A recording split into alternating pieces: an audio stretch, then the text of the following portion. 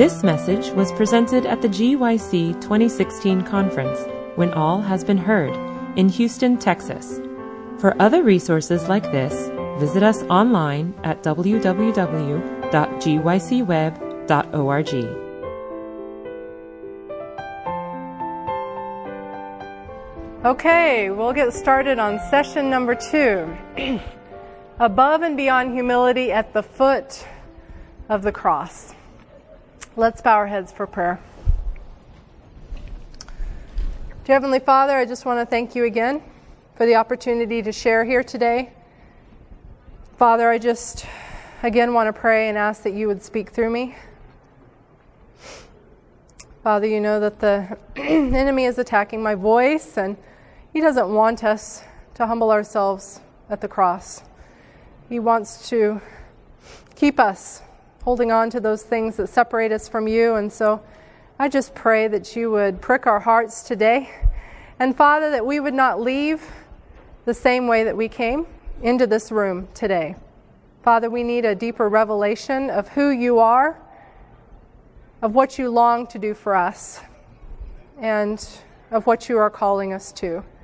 So Heavenly Father, please speak through me today, I pray. Please cover me with your righteousness. May you be glorified in all that's shared in your precious name. Amen. Amen.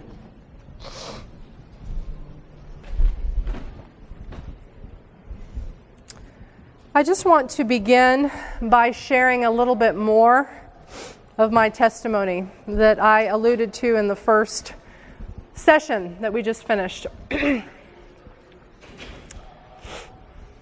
As I said, I grew up in the church, in the Christian home, Seventh-day Adventist home and background. My family on my mom's side actually goes back for about 5 generations. So I was very immersed in that. My father, I think 3 generations. But the point was that I was in a wilderness spiritually. Now, I did not realize it at the time. I thought life was pretty good. As I shared earlier, I had a really good experience in Academy. I went to Oklahoma Academy, and that really helped cement me more in being a solid Seventh-day Adventist. But even still, I didn't truly understand what God wanted to do in my life. And I'm still growing, to be honest, because we keep thinking, oh, I've arrived and I've learned, and then you come to a new point in your life and you're like, oh, I thought I had arrived before, but God's taught me so much more, and He keeps teaching us more and more.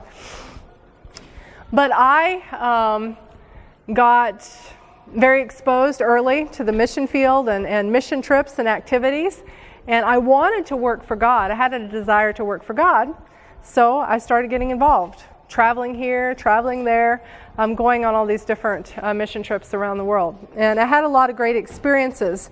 But the reality was, especially during those early years, that I became very busy doing many good things. In fact, many people told me, oh, you get to do so many exciting things. I wish I had the life that you did. I mean, I had lots of exciting adventures, traveling here, traveling there, seeking to be a blessing, but very little fruit as a result. Of course, it was always cool because I could come home and I could show my friends pictures of the amazing places that I had been, the things that I had seen, the things that I had gotten to do. And I did. I got to do many things. Now, I would say, back then, I would say that my first goal was to be a missionary. I would say that. And honestly, I thought that's what it was.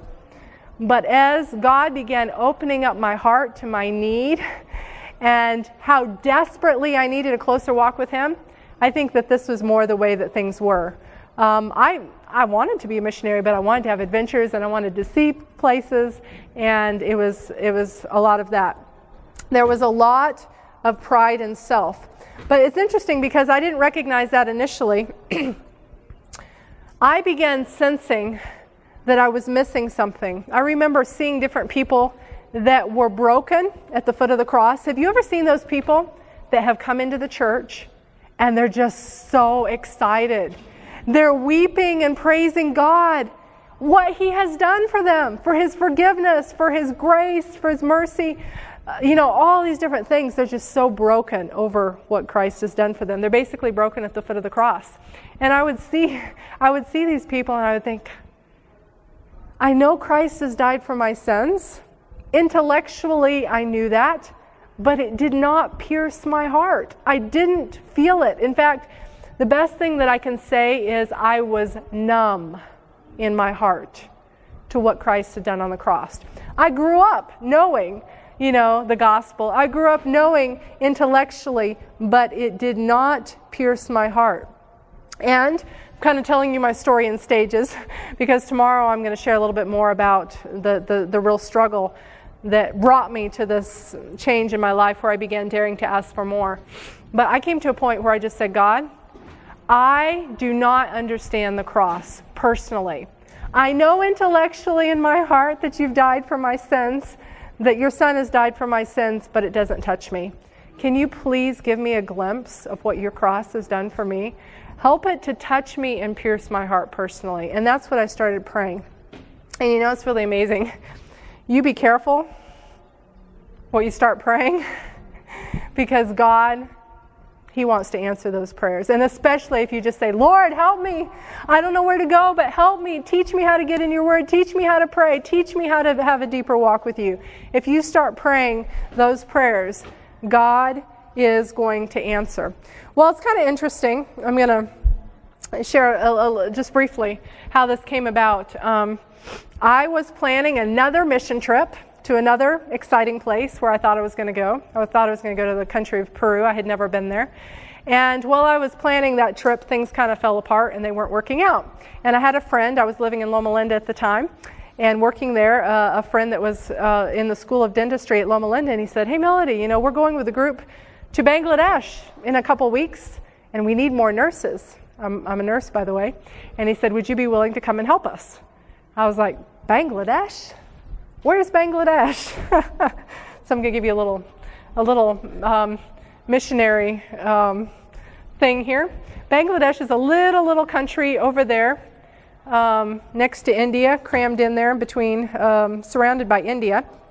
Just to show you a little bit of Bangladesh, the U.S. population, we have 300 some million people in the whole United States. Okay? That's in the whole United States.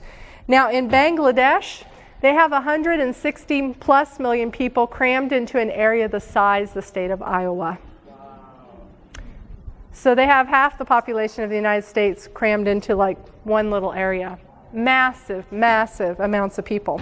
I did not know anything about Bangladesh basically before I got there, but what do you do when 4 million visitors come to town? This actually happened a couple years ago when I was over there working. They had a big Muslim festival in the city, and this is what the trains look like coming in and out of the city. They're riding on the rooftops of the trains, just coming and going. It was crazy. Bangladesh has beautiful, beautiful people, but very devastating poverty. And there are many places around the world that did, and I've been in many of those places, but this was really the first real hardcore wake-up call for me. Now, I had been praying that God would give me a glimpse of the cross. I had been praying that He would help me to catch a deeper vision of who He is and what He is to me. So I'm in Bangladesh and I'm seeing all this poverty and this suffering and people on the streets. Do you know that this is a custom? I don't know how prevalent it is, but parents will actually mangle their children so that they become better beggars. Can you imagine that?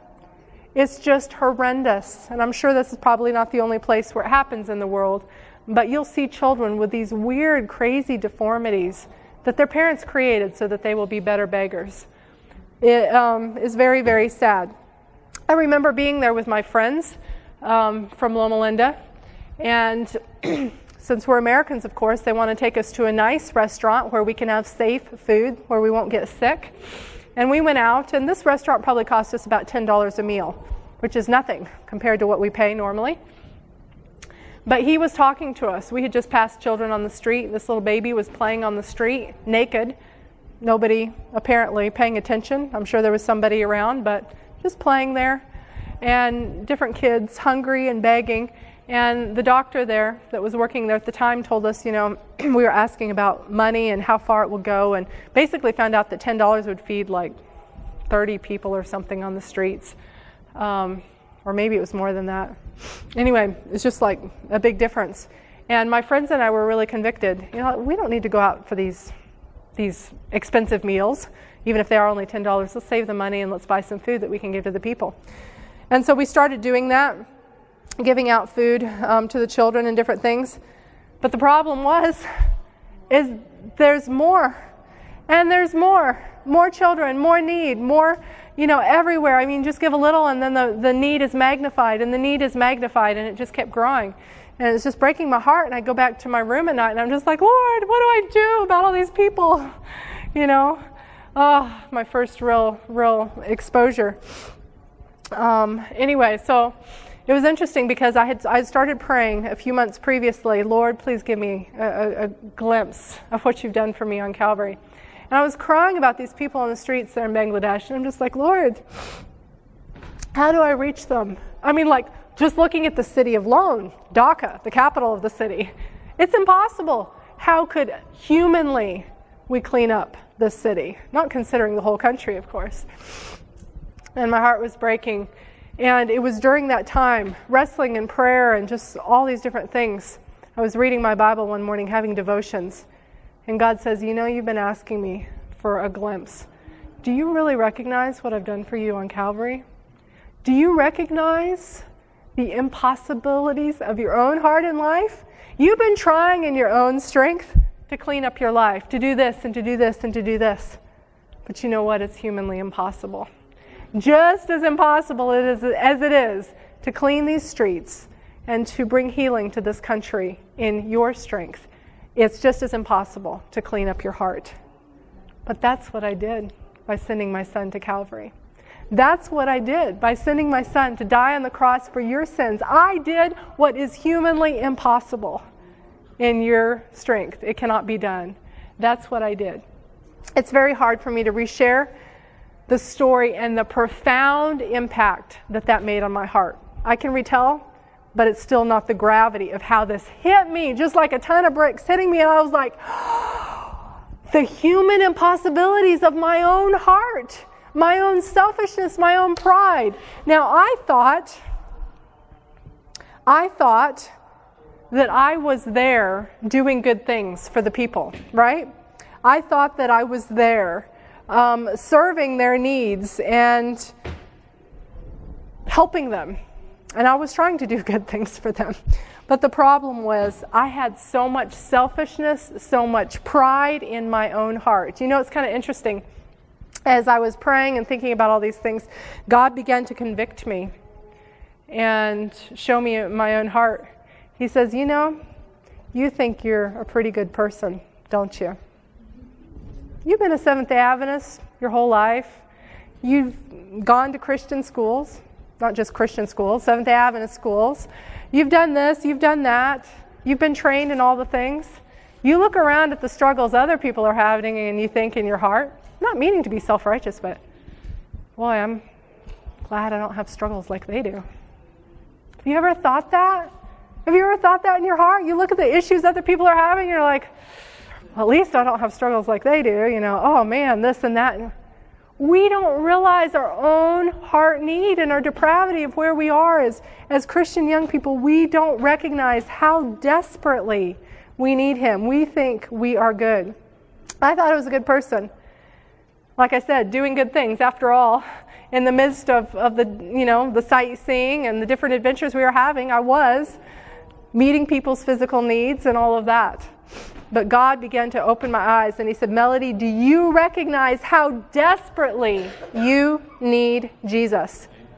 This is my body which was broken for you. Have you ever looked at the cross and realized His body was broken for you? And if you were the only person alive on this planet, He would have said, it's worth it for you. My body was broken for you. To cover your sins, to cover your pride, to cover your selfishness. My body was broken because of your self-sufficiency, because of your pride, because of your lust, because of your gluttony, because of the way you talk to your family that's not Christ-like, because of your selfishness, because of your lack of love for the lost, because of your secret sins no one knows about except for you. My body was broken for you. You know, when this began to sink home to my heart, I was just floored. When this realization came, I was having my morning devotions this one morning in Bangladesh, and I began weeping and crying, and I was like, Lord, forgive me. Thank you for sending your Son to die for me. Thank you for sending your Son to take away my sins. I never recognized my great need. I thought I was a good Seventh-day Adventist young person. I did not recognize how desperately I had need. This is a powerful quote from Inspiration. It says, however trifling this or that wrong act may seem in the eyes of men, no sin is small in the sight of God. Man's judgment is partial and imperfect, but God estimates all things as they really are. The drunkard is despised and told that his sin will exclude him from heaven. Will pride, selfishness, and covetousness too often go unrebuked?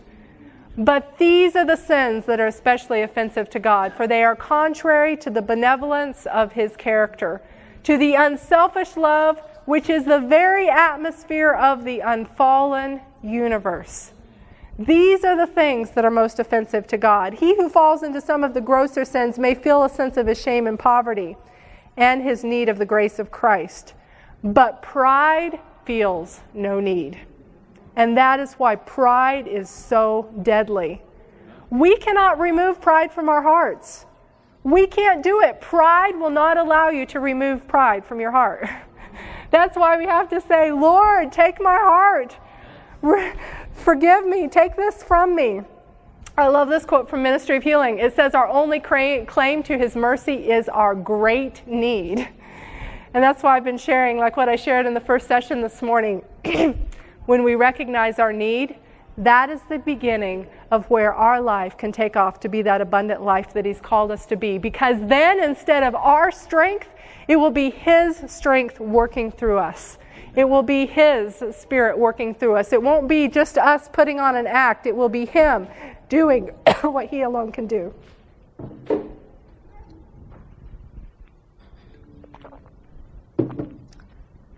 Did you know that there are only two places where God dwells?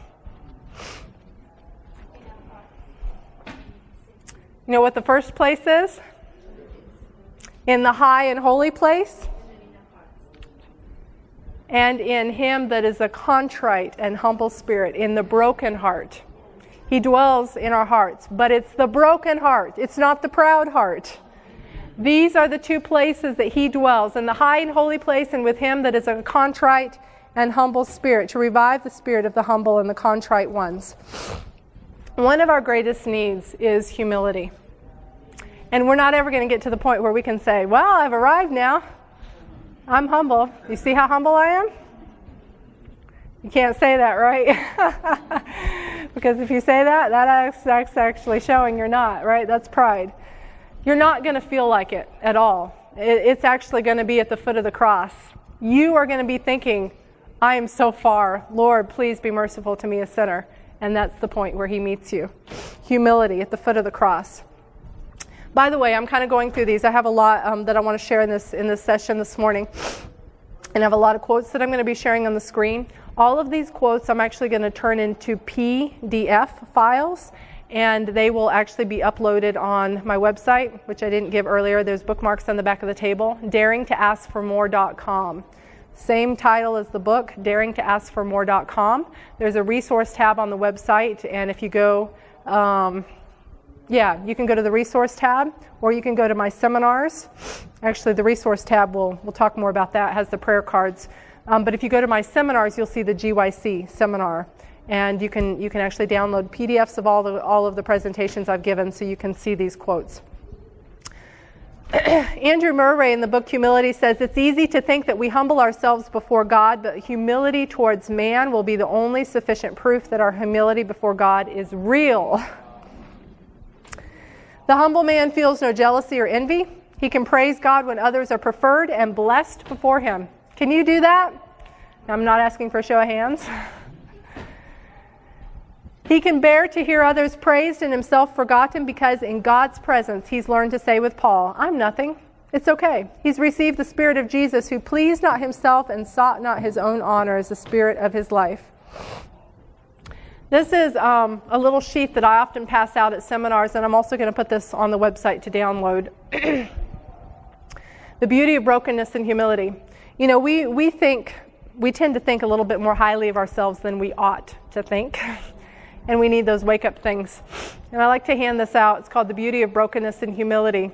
Contrasting proud versus proud, self-filled people versus humble, selfless people. And let's just look at a few of them there. It's really tiny on the screen, so I apologize, but I'll read a few of them to you. So proud, self-filled people desire to be a success so others will see, whereas humble, selfless people desire to be faithful that God's glory may be seen. Proud, self-filled people see all the good they do and they feel worthy of salvation, while humble, selfless people know that only through Christ's blood can they gain salvation. Proud, self-filled people feel confident and proud of how much they know as Seventh-day Adventists. And humble, selfless people feel humbled by how much they have yet to learn. Proud, self-filled people thank God they aren't like the world around them. But humble, selfless people realize that pride itself is as deadly as the sins of the world. Proud, self-filled people are quick to cast blame on others for problems, while humble, selfless people are quick to accept personal responsibility for problems. Proud, self-filled people have a difficult time saying, I was wrong, will you forgive me? Humble, selfless people are quick to say, I'm sorry, let's work this out. Proud, self-filled people tend to focus on the failures and weaknesses of others, while humble, selfless people feel deeply their own weaknesses and great spiritual need. Proud, self-filled people have an independent, self-sufficient spirit, while humble, selfless people have a dependent spirit, recognizing their constant need of Christ's help. Proud, self-filled people have to keep personal control. Everything must be my way. After all, my way is the right way, right? Have you ever thought that?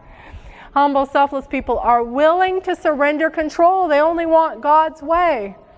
And sometimes God uses other people's imperfect way to get his way. Proud, self-filled people have to prove they're right and save face when they're wrong. Humble, selfless people are willing to yield the right to be right, even when they're right. Proud, self-filled people talk a lot about themselves, their life, their accomplishments, the great things that they've done. Humble, selfless people are more interested in asking questions and learning about others, where they've come from, what they've done. Proud, self-filled people are very self-focused, self-serving, only see things their way. Humble, selfless people are other-focused, willing to take a servant's role and see a different way. Proud, self-filled people are often unmoved, apathetic, and aloof to pain and suffering in others, whereas humble, selfless people have a broken heart for those in need, weep with Christ, long to do something more. Proud, self-filled people too busy to notice or care about the small people in their life, while humble, selfless people seek to serve and minister to the small people, even the least of these. And this really shows our true Christianity, how we're willing to serve the person who can do nothing for us. You know, you can't do anything for me. Am I still going to be nice to you? Am I still going to be Christ-like to you? Proud, self-filled people desire to be recognized and appreciated and honored, while humble, selfless people are content to go unnoticed as long as God gets the glory. Proud, self-filled people desire to be served and feel entitled to special treatment and respect, whereas humble, selfless people are looking for ways they can bless and serve others above self. It goes on and on. Proud, self-filled people focus on spiritual performance and achievements while neglecting the heart work, whereas humble, selfless people are always seeking to connect heart to heart and share Christ's love. Proud, self-filled people defensive and criticize when easily offended. Humble, selfless people receive criticism with a humble, open heart. Proud, self-filled people, when confessing sins to God and others, deal in generalities, whereas humble, selfless people, when confessing sin to God and others, deal with specifics, when that specifics involves them. Proud, self-filled people are concerned with being respectable and not a spectacle. Proud or humble, selfless people are more concerned with being right with God, regardless of what other people see. Proud, self-filled people are concerned with the outside profile, what others think. Humble, selfless people more concerned with purity of heart and what God thinks. Proud, selfless people compare themselves to others and feel deserving of salvation and honor, while humble, selfless people compare themselves to God's glory and realize their complete unworthiness. And last, proud, self-filled people don't think they need revival, but they think everyone else does. But humble, selfless people are always the first to acknowledge that they need daily, continual revival. This is to show us our great need. This is a quote that my best friend gave me last night. I thought this was powerful and I had to put it in. Self is our biggest enemy. We cannot afford to let our spirits chafe over any real or supposed wrong done to ourselves. Self is the enemy that we most need to fear. No other victory we can gain will be so precious as the victory gained over self. And once again, with pride, we can't gain the victory over self because self does not want to crucify self. Do you want to crucify yourself? No, we don't want to crucify self. That's only something that God can do. We should not allow our feelings to be easily wounded. We are to live not to guard our feelings or our reputations, but to save souls. That's why we are to live. I could tell you about a man that I met, maybe it was 2 years ago, when I was traveling with the Southeast Asia, Adventist Southeast Asia Ministries with their team in where were we? I think it was in Myanmar. We were in Myanmar, former Burma. And I met this man, I interviewed this man, and he shared how he's one of the Bible workers there. And the chief of another village had come along and ran into him with his motorcycle. And this man, the Bible worker, wasn't doing anything wrong. He was hit by the other man. But the chief, he was kind of drunk and known for having a bad temper. He accused the man of the fault for the accident, even though it wasn't his fault. Do you know that that Bible worker very meekly accepted that and paid him the charges for the repairs for his whatever? But he not only did that, he went to that village and to the chief and asked them if there was anything else that he could do for him or his family. And the chief put him to work doing some stuff in his field or something there close by. And the people in the village were like, "What do you think you're doing for this man? Don't try to make friends with him. He's not a good man to anybody. So don't worry about him. He's always this way." You know, this is what the people were saying. But he just tried to serve and minister this man. I don't understand why he did this, because this would not have been what I would have done. You know, I don't know. Anyway, so he goes and ministers this man. The people in the village were so impressed that they asked him to come and teach them the Bible. And there were no Bible studies going on in that village at the time.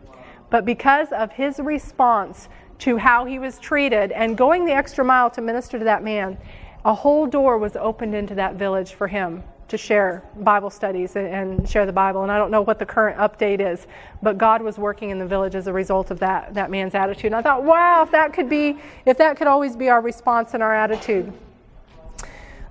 We should be like this house. Let me show you why. We cannot say we are righteous before God through faith in Christ and be unrighteous among men. Let's put it this way. We can liken a man to a house. It has roof and walls. So also man in his fallen state has a roof on top of his sins coming between him and God, and he has walls up between him and his neighbor. But at salvation, when broken at the cross, not only does the roof come off through faith in Christ, but the walls fall down, and man's true condition as a sinner saved by grace is confessed before all men. The secret to continued revival is continued brokenness. Fifth Testimonies, page 18 says, "Let the proud spirit bow in humiliation. Let the hard heart be broken. No longer pet and pity self. Look upon him who our sins have pierced. See him descending step by step the path of humiliation to lift us up, abasing himself till he could go no lower, and all to save who are fallen by sin. Why will we be so indifferent, so cold, so formal, so proud, so self-sufficient? Who of us is faithfully following the pattern? Who of us has instituted and continued the warfare against pride of heart and self?" You know, the Bible tells us to be doers of the word and not hearers only. What does it mean to be doers of the word? I believe it means that we measure our life against the standard of God's word. And if our lives don't measure up, what do we say? We say, Lord, change me.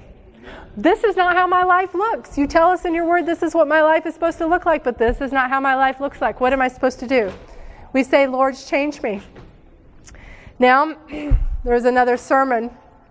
I mentioned David Asscherick earlier that really affected my life a few years ago. Do you remember the sermon? Lord, solve my problems, but save my pigs. It's about how Jesus and the disciples landed on that shore, and the two demoniacs came out to meet them. You know, those people in that area obviously had a big problem, right? They couldn't go near that shore because of those wild men. They needed something done about them. So Jesus goes. He heals those men. And the demons that were in those men, they go into the pigs, right? But the people may have thought, you know, that's nice that you did that, but we needed our pigs. What are you doing sending those, you know, into the pigs? We need our pigs. And so, it so often is true with us. And I want you to think about how this applies to our own life. Oh, my word. Okay, Melissa. Sorry. The girl I was talking about this morning with the prayer ministry, who's been working in an undisclosed location, just happens to be in the back of the room. Praise God. Lord, I need you to solve my health problems, but don't ask me to give up my favorite foods or unhealthy lifestyle habits. Don't ask me to exercise or to follow your health laws. Lord, I need you to help me with my financial problems and help me get out of debt, but don't ask me to be a good steward, to stick to a budget or to deny myself. Lord, I need you to solve my relationship problems, but don't ask me to be the unselfish one to admit that I was wrong. Don't ask me to make the first move. Don't ask me to be the servant. Lord, solve our church problems, but don't ask me to humble myself, to say I'm sorry for ways that I've wounded others. Don't ask me to stop talking behind others' back or to go against the doubt and skepticism that I hear voiced in others around me. Don't ask me to actually get involved. Lord, solve my spiritual problems, but don't ask me to get up early and sacrifice my sleep.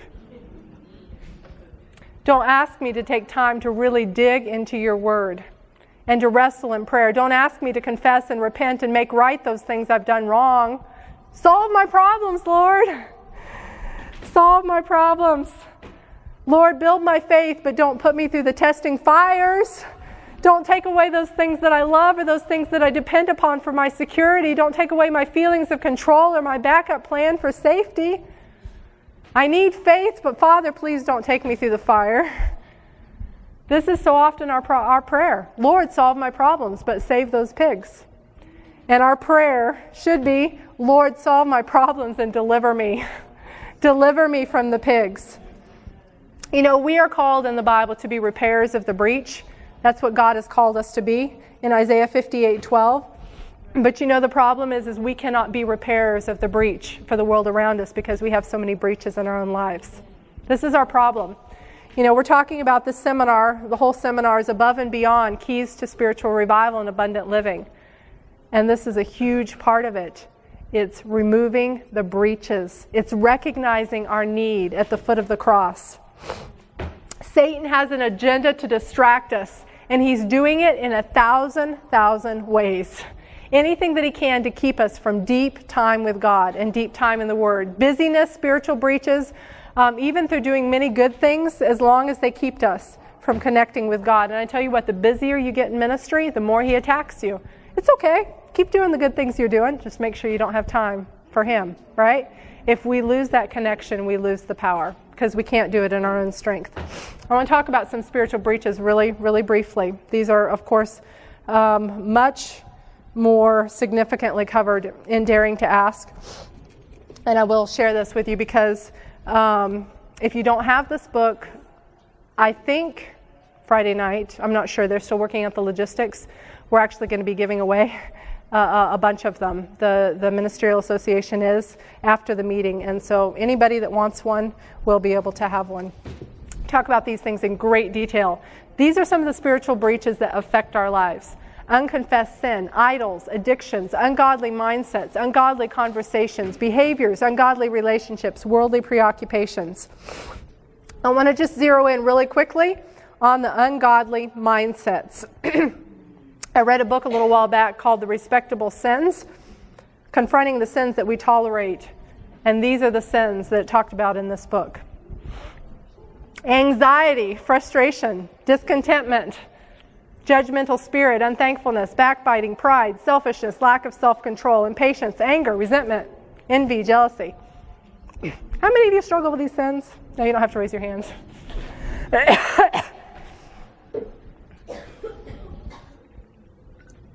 We all struggle, don't we? And you know why we don't speak against these sins? We don't speak against these things because we all struggle with them. I struggle with them too. You know we're told in God's Word not to be anxious for anything? Amen. You know we're told not to be offended? Psalms 119, 165, great peace have they, which love thy law, and nothing shall offend thee. If we are truly dead to self, when we are poked and prodded, we are not going to respond. And you know you're not dead when you respond because dead people don't move, right? Dead people don't respond. God has a wealth of things in His Word and promises that we are to be claiming for each one of these areas in our life and many more. But we're too lazy. I really feel like, and I was praying about this morning when I was having my time with God, because God was convicting me of this too. It's very easy to get spiritually flabby, spiritually lazy. You kind of know what you're supposed to do. You've had success already, after all. And you get lazy. And we can't get lazy. The devil isn't taking a vacation. You know, we take a vacation and we tend to let our guard down, especially over the holidays. This is the time for me to relax. Enjoy a few things that I don't normally have, you know. We get a little lazy with our sleeping habits, with our eating habits and everything. The devil isn't on vacation. He says, oh, I'm getting some extra tentacles here, some extra ways to pull them down. And the things that we do, they affect our mind, our lifestyle habits, all these different things. And he's just waiting for those opportunities. We need to ask God to take the spiritual flab out of our lives and help us to be strong and fortified and spiritually fit for Him. Now, you can look at these different things and you may be discouraged. And it's okay, because remember what we've been talking about already, is Jesus came to save sinners. So you recognize, oh, I have so many more needs I didn't even realize I have. That's a good thing, because He came to save sinners. I want to talk about one more area. Probably most of you in this room would say, well, satanic strongholds is not an area that we struggle with. But listen to this story. There's a missionary friend of mine in South America that was on a bus one time traveling along, and he discovered he was sitting next to a witch doctor. And they started talking, and the witch doctor started boasting about the things that he could do. And he told my friend David, he says, you know, if you wanted, I could cast a spell over your family, and I could cause your wife to leave you, and I could bring you the woman of your dreams. You know, so you could really have your dreams come true, right? As if David wanted a different wife. But anyway, this is what the man said. And David says, no, I don't think so. I don't think you could do that. And the witch doctor says, oh, yes, I could. And they're kind of arguing a little bit. And the witch doctor says, well, let me ask you a few questions. So he started asking. He says, do you listen to such and such? And he listed some of the popular music in that region of the world. And David says, no. He says, do you watch such and such? Some of the popular television programs in that region of the world. And David says, no. He says, do you watch soap operas? For some reason, that was part of the conversation. David says, no. And he kept going down the list. He says, do you look at pornography? And David says, no. He kept going down this list of questions. And at the end, he said, you're right. I can't touch you. But the moment that you partake in any one of those things, I can exercise all the power in the world over you, because you have given me a foothold into your life. How often do we, not even recognizing it, in the little worldly associations that we have, whatever it is, music, diet, who knows, I don't know. God knows, and He can prick your heart of that. And that's what He needs to do for our hearts today. How through some of those things in our lives, are we allowing the enemy a foothold so that he has a breach? And we're wondering why we're not strong when we're going out to battle. This is encouraging news, though. We're told in Christ Object Lessons, page 157, 158, in the whole satanic force there is not power to overcome one soul who in simple trust cast himself on Christ. Can you say amen? Amen. Amen. But we must have a knowledge of ourselves, a knowledge that will result in contrition before we can find pardon and peace. It is only he who knows himself to be a sinner that Christ can save. Do you recognize how desperately you need Jesus? We need to examine our hearts and ask him to search our hearts and show us what our needs are. You know, and that's what Satan doesn't want us to do. We're told there's nothing that he fears so much that the people of God shall clear the way by removing every hindrance so that the Lord can pour out his Spirit upon us.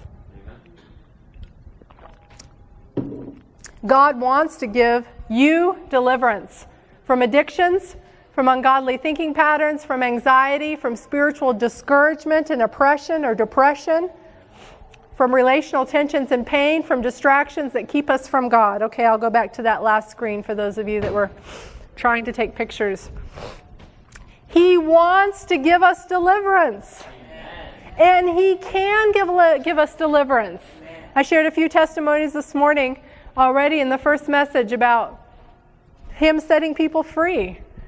He wants to heal us and make us whole spiritually, physically, mentally, emotionally. You know, we suffer under this discouragement and doubt and depression and fear and anxiety.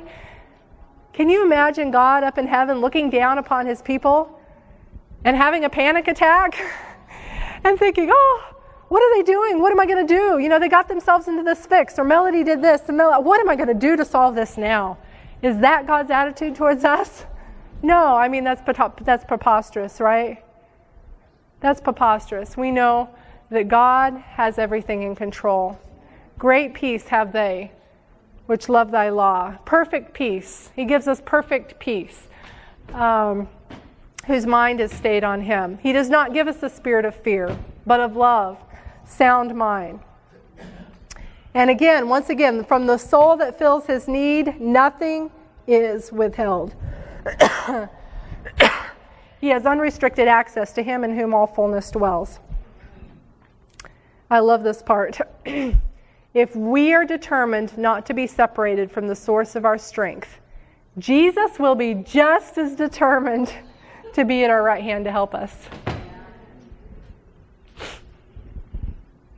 I love this. Just seek him. And you know what? It starts by just acknowledging we don't have it. And that's where it really started for me. In my brokenness, in my utter lostness at the time, I was just like, Lord, I don't have what it takes to be the Christian that you've called me to be the Seventh-day Adventist you've called me to be. I'm already a young adult. I mean, I know I've heard this and I know that and whatever, but I don't have what I need. Please help me. Show me where to start. And that is when he began to work. You know, we've been talking about different lifestyle things. Does our obedience save us? Just to remind you, we're told, for by grace are you saved through faith, not of yourselves. It's the gift of God, not of works, lest any man should boast, right? However, our obedience is the test of discipleship.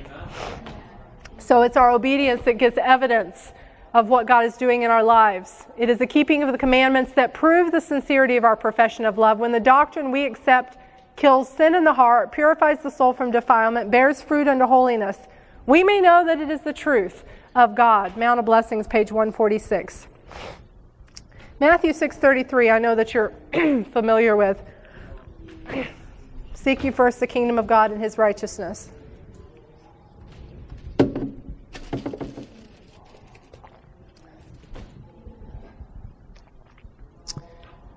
I'm going to need to take a cough drop because my throat's getting a little dry.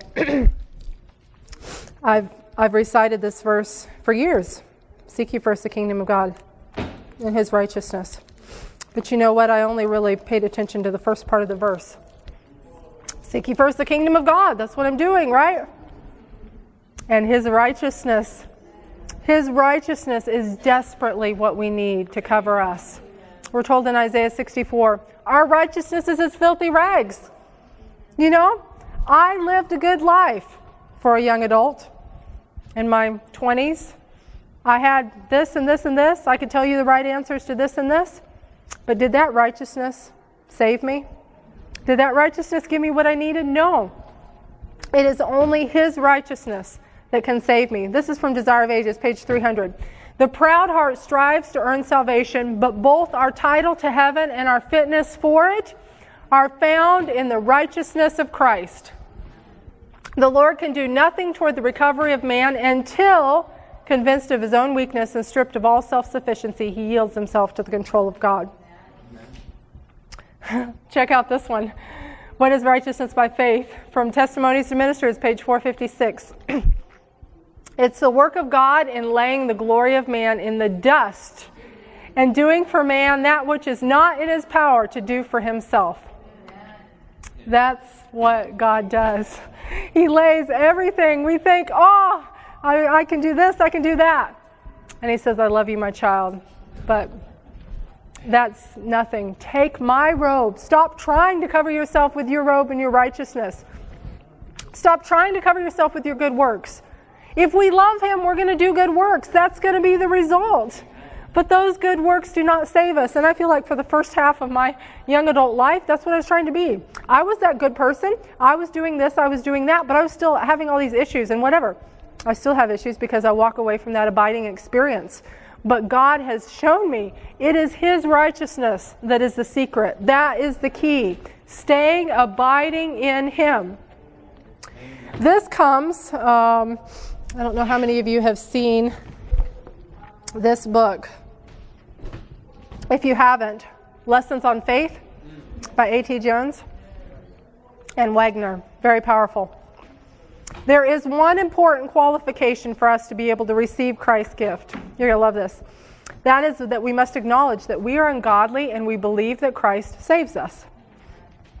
It is quite easy for many to believe that they are ungodly and even to acknowledge it.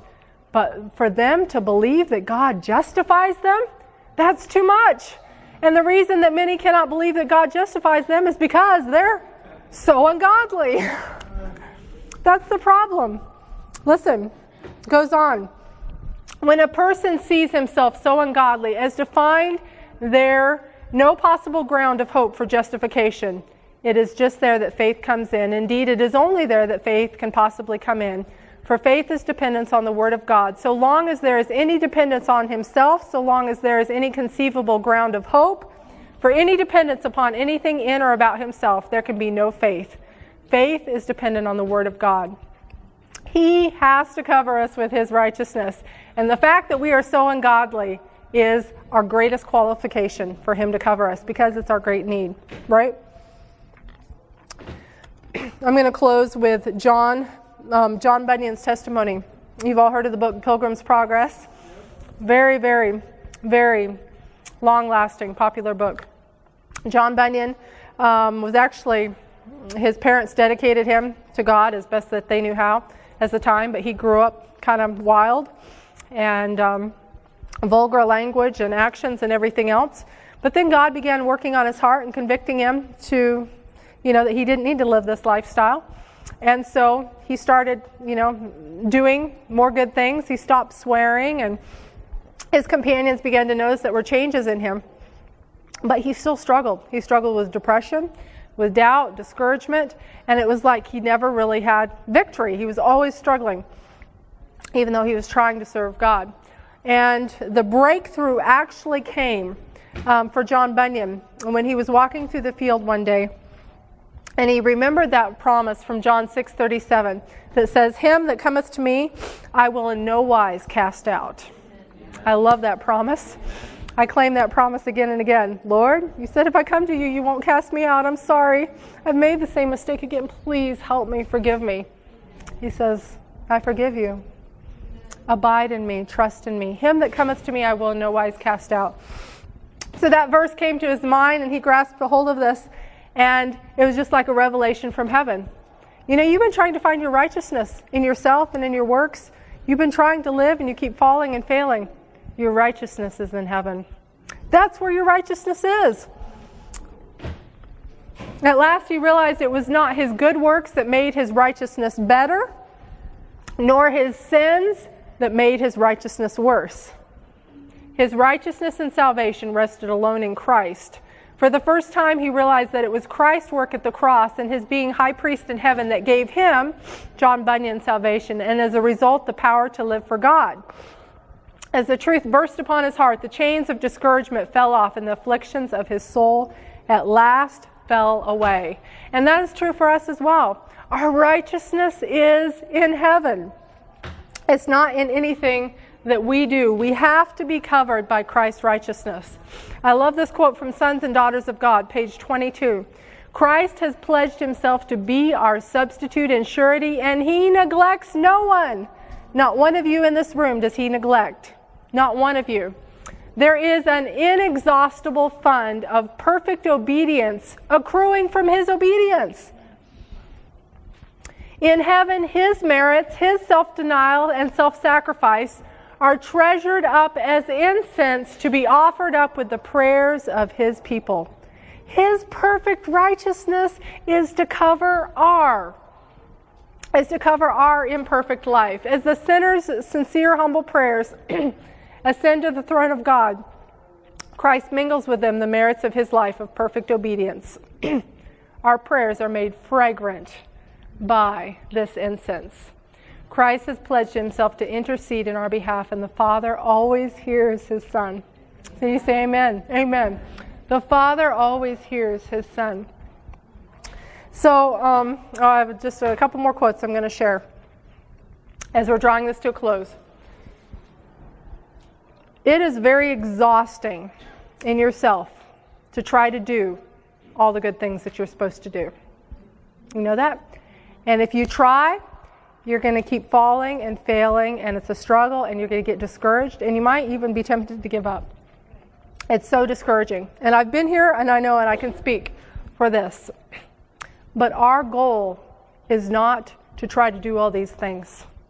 Our goal is to abide in Jesus, to ask him to cover us. And as he covers us, his life begins to flow through ours. His Spirit is flowing through ours. This comes from a book, They Found the Secret, but I think it's just a beautiful illustration of what it means to abide. How does the branch bear fruit? Not by incessant effort for sunshine and air, not by vain struggles for vivifying influences which give beauty to the blossom and verdure to the leaf. It simply abides in the vine in silent and undisturbed union, and blossoms and fruit appear as of spontaneous growth. How then shall a Christian bear fruit? By effort and struggle to obtain that which is freely given? No, by learning to abide like a child in the arms of its mother. That is our greatest goal. And that has been what God has really been seeking to teach me more and more. Even recently, it's just like, Lord, help me to abide. And as I can stay abiding in him, things that would normally offend me or be frustrating or whatever, they won't, because I'm in him and he covers that. We must abide. So above and beyond humility at the foot of the cross, our goal is to stay at the foot of the cross. Kneeling in faith at the cross, we have reached the highest place to which we can ever attain. This is it. Kneeling at the foot of the cross. You want to know secrets to personal revival? This is really where it starts. Kneeling at the foot of the cross and staying at the foot of the cross. You know, it's easy to offer ourselves an offering to God, but the problem is we keep crawling back off the altar, right? That's why I think a living sacrifice, you know, he's called us to be living sacrifices. A living sacrifice has a choice to crawl back off. We need to continually make the choice, as we're told in the Bible, to die daily, to stay on that altar and not crawl off. This is where we need to stay. So this sums up what we've talked about in this session here. Humility at the foot of the cross. We recognize our desperate need. We humble ourselves before God's throne. We ask God to help us remove the breaches in our lives, the stinky pigs in our lives, those things that we're holding on to. And He will show us, if we allow Him, He will show us what those things are. We accept what He's done for us. We learn to abide in Him. We remember our righteousness is in heaven. And this all goes together. This isn't necessarily in a certain order, but this is just how I shared it with you today. And last but not least, and I mentioned this earlier, we live up to the light that we have been given. We have to be responsible as Christians to do what we can with what He has given us. Like I said earlier, stir what you got. Whatever God has given you, use it for His glory.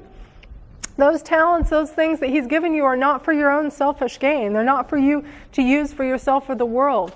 They're to use for God. Use what He's given you for His glory. If we want to be part of the latter rain, we are told that only those who are living up to the light they have will receive greater light. If we're living up to what God has given us, we're going to receive that outpouring when it comes. It's not going to miss us. But unless we are daily advancing in the exemplification of the active Christian virtues, we shall not recognize the manifestations of the Holy Spirit in the latter rain. It might be falling on hearts all around us, but we will not discern or receive it. And I don't know about you, but that just Lord, I don't ever want to miss that. Please keep me in tune with your Spirit, that I will not miss that outpouring when it comes. So this is my prayer for us today as we close this session, that we will stay at the foot of the cross, because that's where true humility is. We can't make ourselves humble, but as we kneel before His throne, as we see Him, as we see ourselves as we are, and we see Him as who He is, He will change us from the inside out. One of my favorite songs I often sing in the morning is, "Change my heart, God. Change my heart, O Lord. Make it totally yours." So that's what I wanted to share this morning. I'm going to have a closing prayer. This afternoon we'll go into above and beyond, growing in above and beyond devotional life. So we'll give some more practical tools for that and go from there. So let's bow our heads for a word of prayer. Dear Heavenly Father, we just praise You for what You've done for us on the cross. Father, forgive us for not recognizing the great sacrifice, which we're told has caused You pain and causes You pain even still today as we continue to wound You afresh. Father, please forgive us for our pride and our self-sufficiency and our independence. Forgive us for wounding You afresh. Father, forgive us for shunning the Holy Spirit. We desperately need You, and we haven't recognized our great need. But Father, we just give You our hearts again today and just ask that You would change us. You see all the issues and the struggles that we have. You see all those breaches that the enemy is trying to use against us. But You say that You come to give us life and life more abundantly. You say You come to set the captives free. You say that You come to give us healing. And so, Father, we claim that today. Your word does not return unto You void. Thank You, Father, for what You're going to do. Thank You for what You've done. We love You in Your precious name. Amen. This message was presented at the GYC 2016 conference, When All Has Been Heard, in Houston, Texas. GYC, a supporting ministry of the Seventh-day Adventist Church, seeks to inspire young people to be Bible-based, Christ-centered, and soul-winning Christians. For other resources like this, visit us online at www.gycweb.org.